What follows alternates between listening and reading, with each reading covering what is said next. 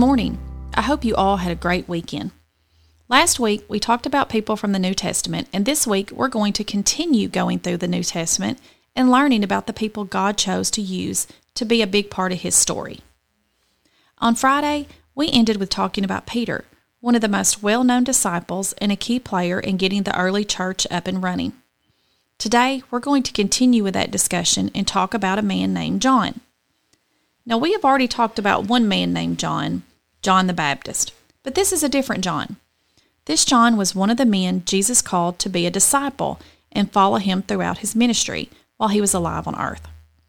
One way to tell them apart is, as you read throughout the Bible, you will hear John call himself the disciple Jesus loved. So, anytime you hear that phrase, you know the Bible is talking about John the disciple. John was called to be a disciple along with his brother James, and together they are often referred to as the sons of thunder. John was one of three that Jesus considered to be a part of his inner circle. Do you remember a few weeks ago when we talked about that time that Jesus went into the garden to pray, and he took his three best friends with him, and he asked them to pray with him because he was so upset, but all they could do was fall asleep? Well, John was one of those three.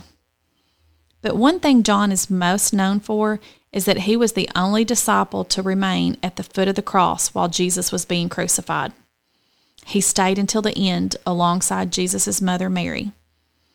John chapter 19, verses 25 through 27 says, "Near the cross of Jesus stood his mother's sister, Mary the wife of Clopas, and Mary Magdalene. When Jesus saw his mother there and the disciple whom he loved standing nearby, he said to her, 'Woman, here is your son.'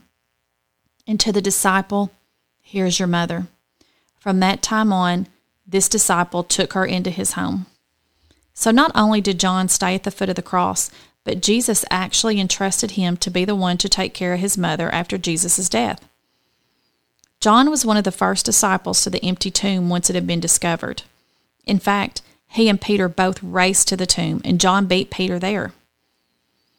John, just like Peter, was considered one of the pillars of the early church. Galatians 2:9 is Apostle Paul talking, and he mentions John and specifically calls him a pillar of the early church. In this verse, he is acknowledging that John is considered a major player in how Jesus' church began. It is also believed that John wrote the Gospel book of John, the three epistles of John, and the book of Revelations in the Bible. So I know today there has been a lot of random information about a man named John, but I think it's important for us as Christians today to study and to try to understand the key players Jesus chose to use back in Bible times. It is important for us to see that God can take ordinary, everyday people and use them for amazing things, like he did with John. Do you think John rubbed it in Peter's face that he beat him in the race to the empty tomb? Why do you think John called himself the disciple that Jesus loved? I encourage you as a family in your spare time to go through and find times that John is mentioned in the New Testament so you can learn even more about this very important disciple.